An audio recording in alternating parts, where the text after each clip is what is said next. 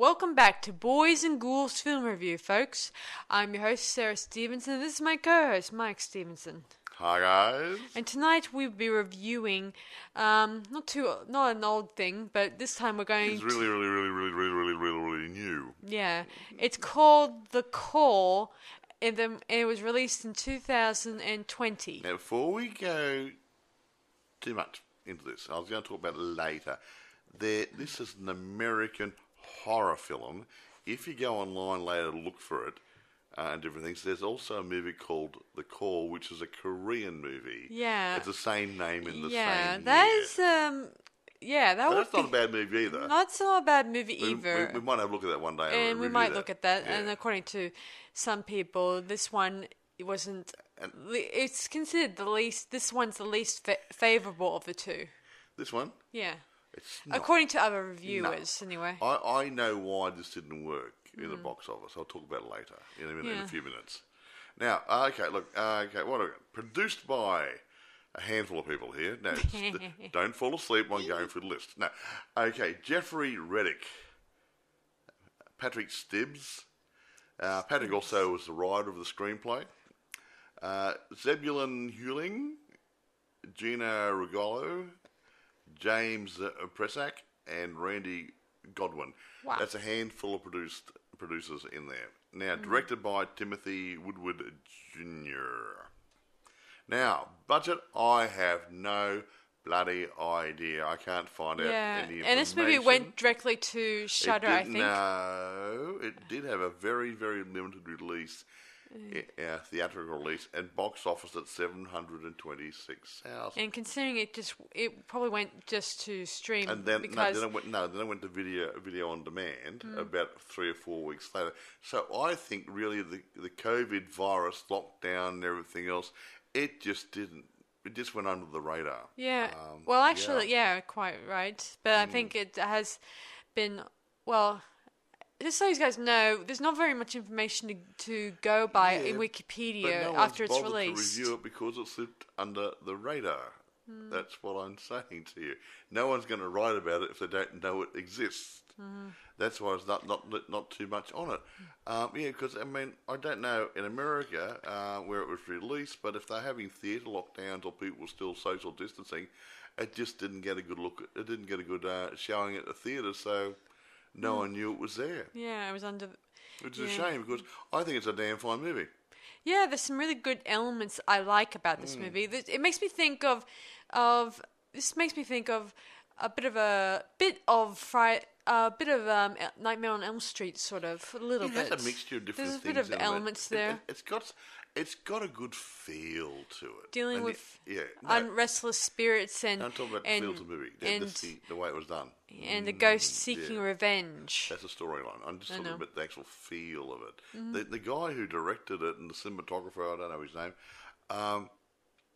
They really. Do I say brought this to life or bored to death? I don't know. It came over creepy. The middle and the opening was considered cool. But I thought the end it lacked something again. You didn't like because it went in one direction, you wanted to go in a different direction. It just there was nothing, it just ended really flat. It could have been a tad better. Yeah, Yes. However, we'll talk about it later on. Going back to, it was released in the United States on October the 2nd last year. Mm-hmm. And it was released on video on demand on the 30th October. So, about 3 to 4 weeks later, it was off the screen. Now, like I said, I think it had to do with theatre lockdowns and social distancing in different areas. And it's just one of those movies which people just didn't get a chance to see, which is unfortunate. And it was released on Blu-ray in December last year. So really, it had a very, very short lifetime out in the real world, which is really a shame for, I think, the producers and directors of this movie did a damn fine job. I've seen a lot worse movies have had better runs. So I think it just was overlooked. Yeah, so anyway, who stars in it is a big question. I'm glad you asked me that question. Yes. Now, I'm going to do these in the sort of the order I saw them in the computer online. Now, Lynn Shane, she plays an old lady who's used to have a child minding centre. Yeah, child daycare, whatever. Or daycare thing, child daycare thing, and she had to close it down because a child went missing, was found dead, whatever, and she was accused. Well, actually, wasn't she? They said that she was missing, and they never found her body, whatever. Well, they said that, but during the movie, they're like, "Girl just threw her over a little bridge into a little creek." I'm sure someone has seen it. Probably. Okay, go Maybe on. Maybe on the day when she died, they couldn't find her. Okay, go on. Let me actually say something. Okay, go. Thank you. Right. So she was accused of the child's disappearance and then possibly murder. Yeah. Okay. And this group of teenagers from local school are harassing her. Now, Sarah will talk about that later. Mm-hmm. But anyway, she has been in numerous other movies, and she's known as a scream queen. Ooh. In her own right. Sweet. Now, here's a couple of things she's been in. She's been in a lot of roles, including Alone in the Dark in 1982, and Nightmare on Elm Street, 1984, Critters, 86, and sequel Critters 2, The Main Course, in 88, Amityville, A New Generation, 93, Wes Craven's New Nightmare, in 94, Wow.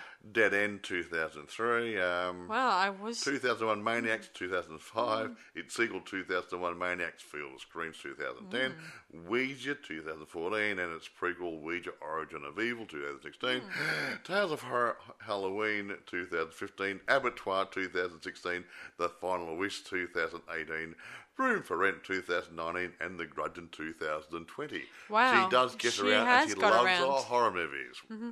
So who else is next on the chopping block? Now, here, I wouldn't say he's one of my most favourite actors, but he's up there with them. Tobin Bell. The guy who plays Saw, Jigsaw in Saw, the film. Oh, by the way, Lynn Shane plays Edith Cranston, and Tobin plays her husband, Edward Cranston. Now, Tobin, he was in the Saw franchise, at least the first couple of them, and then probably did some voiceovers, and they had some retro stuff thrown in. But mainly, he was known as John Kramer in Jigsaw.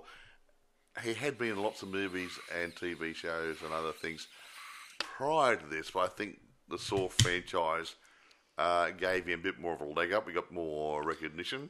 Right. But here we go. A few things. He's an actor, a stage actor, as well as a film actor.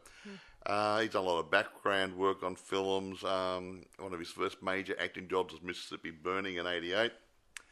And he went on to star and made for television, films and guest shows and whatever. Before his breakthrough with Saw. Incidentally, some of his dialogue in this movie, I often think that the scriptwriter may have used him as possibly the his inspiration for the character. I've got the way he spoke and his measured tones or whatever. And the way he spoke to the people, he had a similar character to John Kramer. Yeah, I heard stories about how scriptwriters would often get inspired by ideal actors, and then they use them for, and then in reality, those very actors get casted for the role. Sometimes they write a script with somebody in mind to play it, and maybe he envisages. I've got a sore tongue here. Envisages him as playing the role when he's writing it. Anyway, irrespective. Again, this is not. We don't have too many facts about this movie in reality. Very little facts to go by. We're winging some of this, but anyway. But this could be just a real fact for all we know. No, I think it might be. Because it had the same sort of feel. Anyway, after his breakthrough in Saw, but also he appeared in many notable films. The Verdict in 82, Tootsie in 82, Mississippi Burning in 88, False Identity 90, Loose Cannons in 90, Goodfellas 1990, Ruby 92, blah, blah, blah. It's quite a few. It's Quick and the Dead and other things. He's made a lot of movies, but I think he's best known as Mr. John Kramer. Yeah. Anyway, moving on. So, who else stars in this? I'll go for the kiddies now. I said this is about kids harassing an old lady. Maybe Sarah will tell you about it in a minute. Now, Chester Rushing plays Chris Mitchell, new kid in town, bit of a clean scan, has a little bit of a history behind it, but nothing sinister or anything. Okay. Erin Sanders plays Tonya Michaels. She's a nasty girl with a chip on her shoulder, and she likes to harass this little old lady along with her cohorts. Mike Manning, who's playing Zach Lambert, and Sloane Siegel, who's playing Brett Lambert. They're obviously brothers, and they hang around her. They follow around like a little puppy dog, just following their owner around, and whatever she says goes. And so she got him by the on a short leash, and everyone does what she wants to do, and they harass this poor old lady. Which Sarah will tell you about in a minute. But they're the main ones in the movie. The Mr. and Mrs. Buggerlugs, Mr. and Mrs. Cranston, and the 4 kiddies. Yeah, those are the main characters in this movie. There's a couple other ones. There's a school principal. There is also Chris's mommy or mum. Yeah, she's a bit of a... we won't go there. I won't go there either. She's a nice lady. Yeah, I'd go out with her. She made, say, 2 appearances and we don't see her again. Yes, it's a bit raw, just like the principal stuff. Anyway, I can't think of anything else to talk about at the moment to go into this. So one thing about this movie I should mention, it puts me in mind of either Tales of the Crypt or Creepshow or any of those that sort of feel to it. I mean, like I said, interesting shows. Yeah, maybe the director had an idea or what. I was trying to find information on the directors and producers. They're actors and other people, I'm trying to find a bit of history about them. With I like this sort of stuff something too much. that's just something dark and humorous, or not humorous. This movie is still creepy. It's creepy. I mean, I don't think it was meant as a parody or anything, but they obviously were inspired by other shows and other characters in other shows as well. So, irrespective. But it deals with kids getting their just desserts. Yeah. For at the beginning, we think they won, but they didn't. Anyway, so I'll begin the story. Once upon a time, there was 3 bears? Yeah, it begins with a new kid is in town. His name's Chris, and he is, he's trying to, he's at school. Let's come to a new town to settle. Yeah, and of course the principal has pegged him out and asked him into his office, and there along the lines he meets this nice little, no, not nice girl, but nasty girl. A pretty young lady. A pretty young lady named Tonya, or Tonya Michaels. Yeah, very nice. Yeah, she's it's the 80s, so you know. It's 1987, so you guys know. The clothing is very different. She looked pretty good to me. I'd go out there. Yeah, I love it. Anyway, he's called into the principal's office. They want to discuss some past incident from his previous school and whatever. Yeah, and when I thought we thought it was a problem, didn't we? Yeah, when they mentioned something about a problem, I thought maybe it would be something like he's pushing violence or drugs or something bad. And there's nothing. So I think this part for the school principal was padding. I would have loved it if it was something like that he was pushing drugs on kids, or he shot someone, or something accidentally, or violence, or he beat somebody up, or whatever. But something dark. Nothing like that. It just comes out that. No, it makes a lot when you tell the story. Good point. Because it doesn't make sense. That part, that little bit of the scene. Summing him out is just saying something there, but I just wish it was something more. It would have been more interesting him having a cup of tea or a milkshake with the girl. Anyway, moving on. So he befriends Tonya and her gang of cohorts. Cohorts, that's a good name. And they headed down to a bit of a fun fair, I think it was. Yeah, it looked like we were at a fun fair, carnival or something, Yeah, with all that stuff. And they then decided to do some silly stuff with an old lady's house by throwing rocks at her house. They've done other things, like they slashed her tires, they flooded her basement, and other good groovy and other things. Very bad things. And we believe this has been going on for quite a few years. Mrs. Cranston, like we said before, had been accused of the disappearance of a young girl who possibly was found later on dead. And this is her sister, and so she will not let it rest. and she keeps picking on this little old lady and tormenting her. Yeah, so her and her friends, they then are ambushed by Mr. and Edith, and she tells them that no matter what they do, she is not moving and she's not going to go anywhere. They will not scare her out of her house. Yeah. Anyway, they even accused her of being a witch, which... We think she or her husband might have been dabbling, because later on inside the house we do see some skulls and things there which indicate it might be up to some nefarious sort of things. Yeah, but there's no explanation of who these skulls came from or whatever. They could have got them from a Halloween shop for all I know, Anyway, the kids head off their way, and of course Chris feels like he didn't throw any stones. He feels like I don't feel like I want to throw stones. He didn't think it was the right thing to do. He's a the rest of the kids call him a pussy or wuss. A wuss or pussy? Pussy or wuss, not whatever. pussy. Anyway, they then head off in their car on their way, and while they're gone, Edith is talking with her husband about the pranks these kids are doing to her. She's really stressing out the poor little old lady. Yeah. She's later found hanged in her her I think house. the same day or the next day she was found dead in her house. She hung herself. Yeah, and then we hear the obituary. Yeah, the obituary is in the newspaper. Yeah, saying so and so Edith died. And blah blah blah, blah blah blah, and all that stuff. And Chris feels like that they're to blame for that poor lady's death.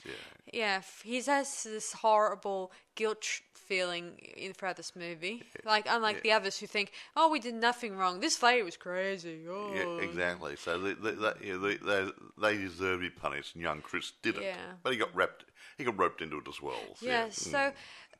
Later on, they all probably received a call from her husband and telling them to come to the house. Now.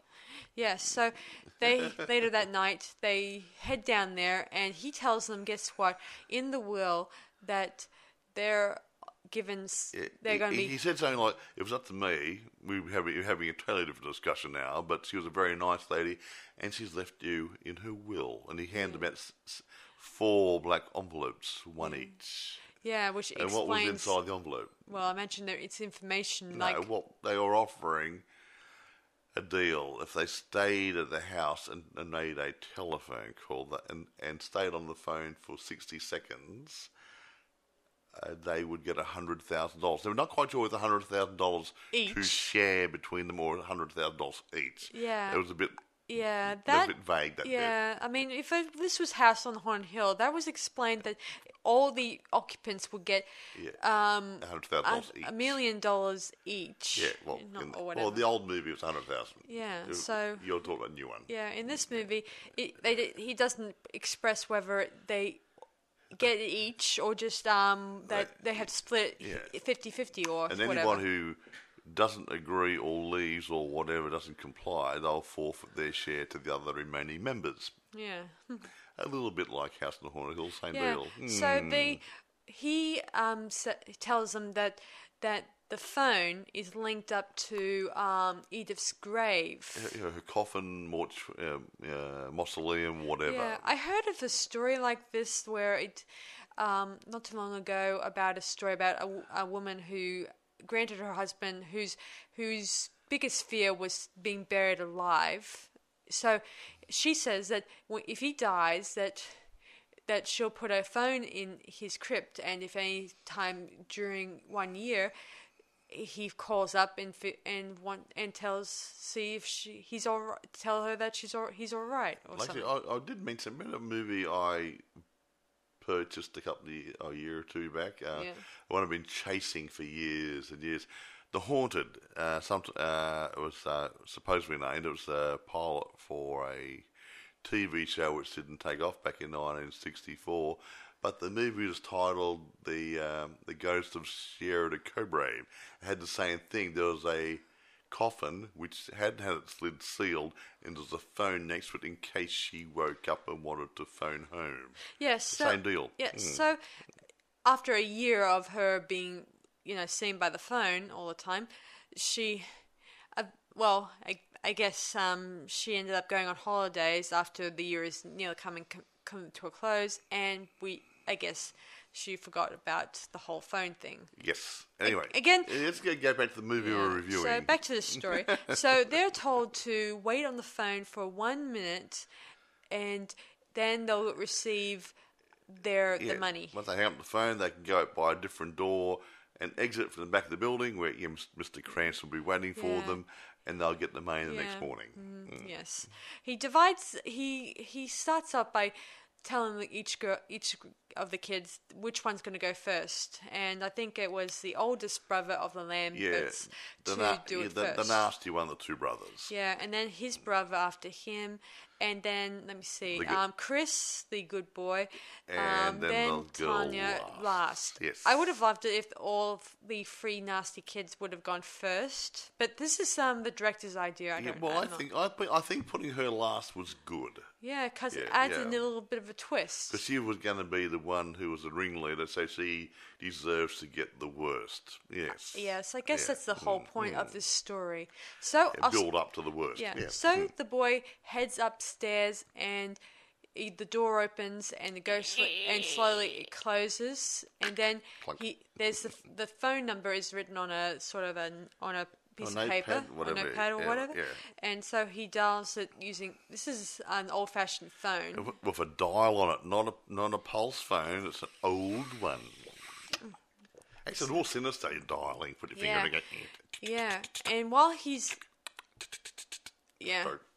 dialing, he then hears the voice on the other end and thinks it's probably either her husband doing the voice, all that stuff. But it's the old lady who's been dead for a few days. Yeah, and for some reason, during this conversation, it transports him back, into a sort of a hellish dimension. Yeah, really that's weird. Very yellow and very red and awesome. And the picture's bending a bit and stuff to indicate it ain't the real world no more. Yeah, somehow he's in his own personal hell, if you will. Yes, pretty much. Yeah. See, it flashes back to his past where he's with his brother when they were younger, and he hints that his father was a bit of a monster to him. We get the impression his father was either or both a child beater and possibly a child molester. And I think he may have molested his younger brother. Yeah. We think. So, anyway, it's never confirmed that part. Well, it didn't actually come out, but the violent nature of their father did come out. Yeah. Yeah. Eventually, he gets strangled to death by his own father, and we see much after this incident that he's vanished from the room. He's gone. So we don't know where he went to. Yeah. Well, we got an idea where he went to.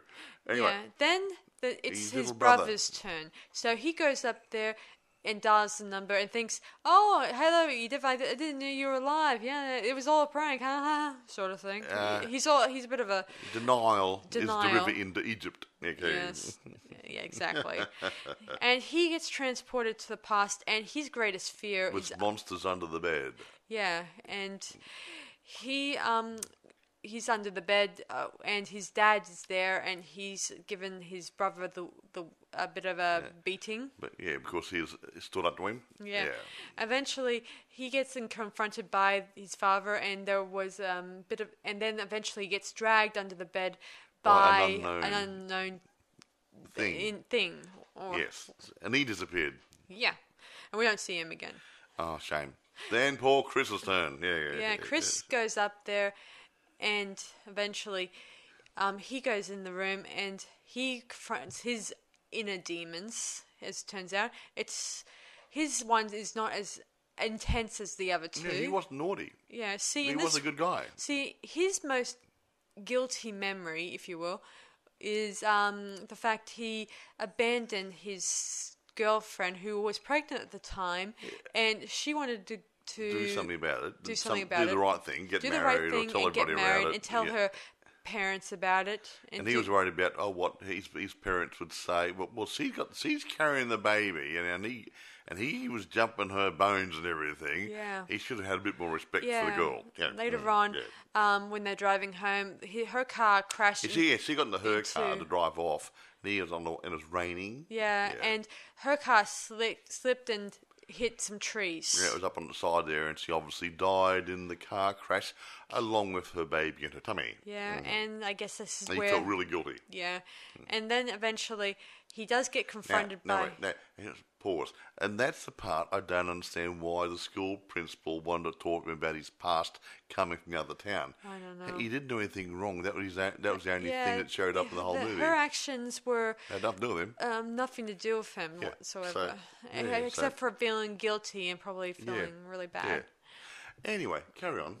He eventually gets confronted by the ghost of his girlfriend, and instead of being menacing or nasty to him, she tells him that to escape this nightmare how to escape is to go back to find the telephone and pick it up again. And this makes me think of Matrix. This very scene where you have you're inside the Matrix and you have to find another person. It goes ring ring. A landline phone in order to get back to the other end. Yeah.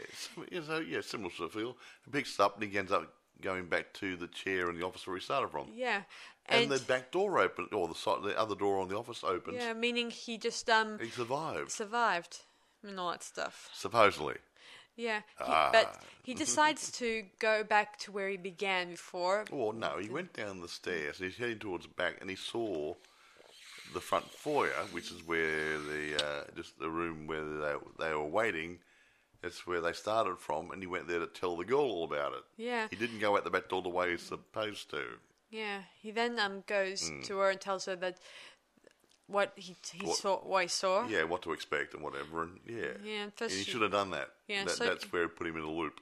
Yeah, eventually, she heads down the hallway and she sees that in the lounge room, a television set that's doing white noise, whatever. And then when she enters there, she sees a rifle there, and then the TV clicks. She clicks on the television and sees Edith talking to Chris, and it's hinted that Edith is alive and wanted to kill the girl and wanted to kill her. And gave Chris a gun, but this didn't happen. You see. See, this was off. Created by the spirit. Yes, for some reason, even if you're not inside the telephone this other world, the spirits are still in the house. Yeah, and they created this little film footage, and audio visual presentation, if you will. And dear old Chris, he confronted an apparition that's in the shape of Edith, by the pianoforte and by a chair. Yeah. Hinting that while he may be escaped the hellish nightmare purgatory place, he hasn't actually escaped. He's still in a very haunted area. Yeah. That's why we saw things. Was that when we saw the skulls during this part? I think maybe. Yeah. Eventually, he heads down the hallway and he does go into the lounge room where Tanya picks up the rifle and frets him, saying, "Where's your gun?" Yada yada yada. And he says he doesn't have a gun. Yada yada yada. And that there's no money. And he goes on to saying that there's no money. We've been played. In the worst way. Worst possible way. Yes. Yeah. And he tells them. Well, we don't know there's no money. He just presumed there was no money. And he tells her that the two of them, the brothers, are already dead. And he wouldn't know that, but he presumed that from what happened. He did confronted one of the brothers. He saw the younger brother in his dream state, didn't he? Yeah, but as it turns out, it was more of a demon, maybe? Demon or Edith in disguise. Who knows? Or it could have been him. He could have been a tortured soul now. Mm-hmm. Who knows? We don't know. We don't know. It seems that whoever dies... Fill in the blanks, guys. It seems whoever dies in there... the demon or... the Edith takes their form or something like that. May do. We don't. So again, that part was unexplained. Like fill in the blanks. Eventually, Edward appears and tells them that his wife wants Tyler Tanya to be the next one to, get on the phone. And of course, she refuses to do this, to talk to her. And he gets a bit cross. He gets a little crossed. He also it was on the phone to Edith. Oh, he phoned her to see what she's doing. Yeah, check up on her. He's a nice husband. Yeah. For some reason, he also has a duplicate phone in the lounge room. She's probably got two phones. Well, one for my husband and one for the other guys. Yeah, maybe that explains how she contacted him and got him to organize things and contact these people, because he didn't know Chris. Chris is a new guy after all, and how else would he get his phone number? Well, he's a very talented man. When he was Mr. Saw, he was very resourceful. True. Anyway, eventually, Chris takes out a gun and shoots. Takes the rifle and shoots Edward, and he collapses. And they try to make their way out the front door, but it's already blocked off. Yes, interesting. How did that happen? I don't know. Maybe the ghosts have done this. I don't know. The ghosts of Christmas yet to come. Eventually, they try head back down the hallway to where the telephone room was, and to go down that other staircase that could lead them to the back door. But as Tanya gets up there, the door slams shut on her and shut on Chris. So now it's her turn to relive her most terrifying thing, and she eventually picks up the receiver and says, "Go away and leave me alone." Also, but too late. She had the phone. We then flash to her past, and this is where her darkest, deepest, horrible secret was revealed to the audience. As it turns out, the daycare, Mrs. Edith, Mrs. Cranston, whatever. It takes place during the time when the daycare center was run, and a few years, about 10 years earlier or something, or other 8 years earlier. Laura, that's the girl that's Tanya's sister. Your little sister. Yeah, they had. Edith really liked her, and for her birthday, Laura's birthday, she's given a beautiful heart necklace. And this necklace is worn by Tanya throughout this movie. Hint, hint. And actually, at the beginning of the movie, Mrs. Cranston thought, when the kids were there, says, "Where'd you get the necklace from?" Yeah, and then she looked really guilty. Now we know why, because... Yeah. Roll on. Yeah. Laura and Tanya, they head back down to a bridge, and Laura's happy that she's been given a nice little heart necklace. But Tanya's got this. You're really annoyed because your daddy's a little darling, I'm not, sort of thing. So yeah, she then picks up a rock and knocks the poor girl out and throws her over a small bridge into a creek. And she says, "Now I'm Daddy's little girl." Yeah.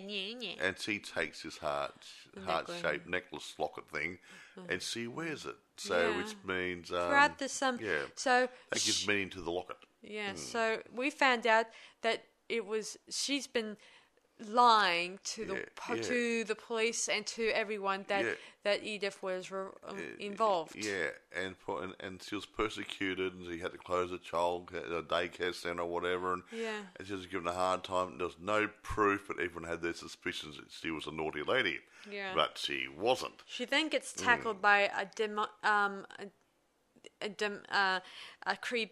that in the shape of her sister, and eventually she's killed off screen. Whatever. But we know that her body is disappeared from off screen. Yeah, I got a funny feeling where the bodies are because there's a mirror where the phone is. Oh yes, that makes sense. And you can sitting at the telephone, you can see yourself in the mirror. Ah, good point. And I think the mirror is part of a doorway to hell or something or other. Yeah, I think. Something like that. Yeah. Eventually the door opens and Chris sees that she's no longer in the room, and he knows that the other door is to the back door thing is closed, and he can't get down there and call for help. So he ends up going back into this room and picks up the phone to possibly go through it again to get out. He then confronts Edith and tells her that how sorry he is about this, and she says that all she wants is revenge and all that stuff. Yeah. And the days of being a nice lady are gone. Yeah, somehow she says it's not all fire and brimstone. here you relive your hell Yeah, over and over yes, again. relive your bad deeds. Again, that shows up in a lot of movies, and even in the Lucifer sort of TV series type thing. Yeah. Same sort of thing. People are reliving their nasty thing, which actually sent them to hell in the first place. We then flash to the mirror again, like Mike mentioned, where it shows their reflection on the surface. The four of them. Yeah, and we see now that Chris has joined them in this hellish dimension. Whatever it is. Yeah, dimension's a good word. And we don't know what happens to him. We think we presume they've all been gobbled up by the spirit world. Yeah, and we then hear, as we cut to black, the phone rings and we hear Edith's voice. The end. Yay! As I said before, I would have loved it if there was a confronting with Chris and Edith, where he stands up to her and tells her that he's no longer. I had nothing to do with guilty about this, and I didn't do it. I didn't harass you. I didn't do anything. So yeah. Yeah, because I guess a lot of people feel the same way about. But we theorize too. Yeah, so it's a whole. It's a good movie. The good opening, good and middle. But look, the story's good. The film is good. It's just that I would think, obviously, you were expecting a bit more dynamics at the end of it. Yeah, something with a bit of an interesting bit where, Chris stands up to these evil spirits and tells them that doesn't feel guilty about what he's done in the past, and that he's willing to put his past behind him and move forward. Yeah. See, I reckon it's not just a horror movie. I think it's more of a horror suspense thriller. Yeah. I guess it makes sense. It does have that. I do like I guess if this was a TV series, I would not question it, no doubt, and I would enjoy it more. But when it comes to being a movie, you're feeling, so that's the end? Nothing happens now? But like I said, sometimes if you got a suspense thriller, sometimes they just pan out in the end and didn't see that coming, and that was it, finished, closed down. It's not like a big jump scare at the end or anything, so you don't need one in a suspense I think most people are probably annoyed that Chris, who's only guilty of not taking... not accepting responsibility for his girlfriend. Pregnancy, Yeah. But in here, he was willing to try to put those feelings aside to try to save Tanya, even though I think Tanya doesn't deserve to be saved. No, she didn't. She's beyond help. She was naughty. She's been in jail. Yeah, and I don't think she's very good girlfriend material. She's a real... can I use the word bitch? Yes. A bitch. Okay. And no, she was not a really nice person. And so she deserved to go more than any of the other ones. Yeah. Actually, I don't want to be rude. We've got a thunderstorm coming over. I can hear it rumbling now. And it might be getting closer. And I do not have an uninterrupted power supply. And I don't want to risk doing any damage to our computers. Yes. So we'll wrap up in a couple of moments. In short, guys, I like the opening, I like the middle, and I like the twist. Yeah, the twist. But I would have loved it if there was something with how Chris would defeat the Edith and the demons world. But however, it's never happened. I mean, I guess that's just your personal taste. I guess the filmmakers had more. He made his choice. Yeah, the filmmakers probably had more control over the script, and they sometimes, when it comes to scripts, they would often think, "Oh, this will make a good twist ending and all that stuff." You have to remember what Mr. Cranston says. You go to the room, go on the phone, go out the other doorway, down the back stairs there, and I'll let you out the back door. And I'll see you tomorrow if you check. He chose not to leave the house. He didn't do what he was told. Yeah. Do not go and tell the other person what to expect. Do not try to stop them from going into the room. And he obviously went against the dead lady's wishes. Yeah. I don't think... See? So that was why he got dragged into it, because you went against what I said. So she was a vengeful ghost.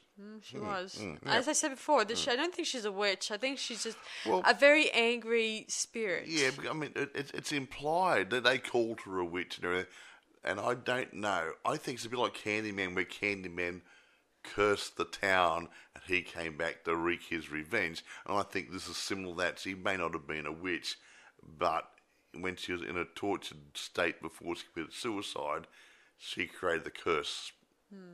And but her husband seemed to be very comfortable with the fact that she was talking from the other realm.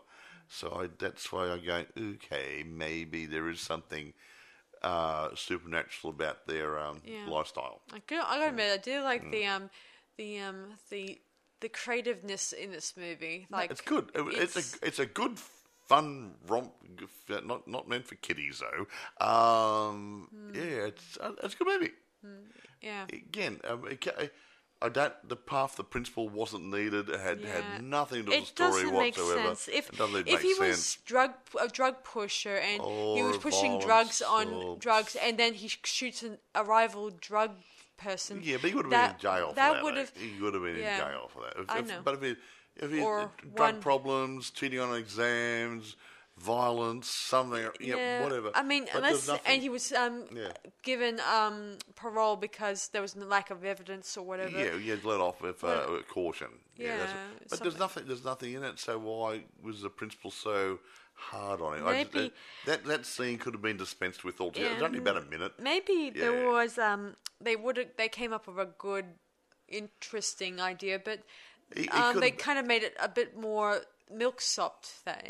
What's really words out you don't know what you're talking about. Not milk-sopped. It just feels like they milked it down to make it look like Chris is not guilty of too much stuff. I think what those should have been done is the principal should have been a happier, smiley guy, knowing that he came there from another town, his girlfriend had died in a car accident. He could have been a little more sympathetic and tried to make him feel more at home at the school. Yeah, because I've seen movies where, like in Saw, like as an example, where Jigsaw would reveal all their past sins. Even if you're a good-natured guy, you turn out to have a few skeletons. You've got a crime behind you. You've got a few skeletons running around your cupboard. Yeah. Yeah, I've got a couple over here. It's Halloween almost. Anyway, sorry. Yeah, but you get my meaning, Mike, that this movie, it had something, and I wish that, to goodness gracious me, that more than ever, that they would at least made Chris a little bit of a black sheep in this movie. Yeah, they could have gave him a bit more of a darker past, or he could have been a bit lighter with the principal part, and because in this one he was the white sheep, nice, good-natured. The white sheep. He just not the lamb to the slaughter. That's what I mean. He was like the lamb to the slaughter, and there was, and I guess, and considering that his ghostly girlfriend appears to him and helps him. So she forgave him. And she wanted to save him from this evil lady. Yeah, that was his first. Anyway. Let's rate us now. We're a little bit concerned about the storm. I was giving you hand signals because the storm's coming over. Yeah. So, what do you think of this movie? I'm going to give it a good rating, and because I like the direction, I like the cinematography.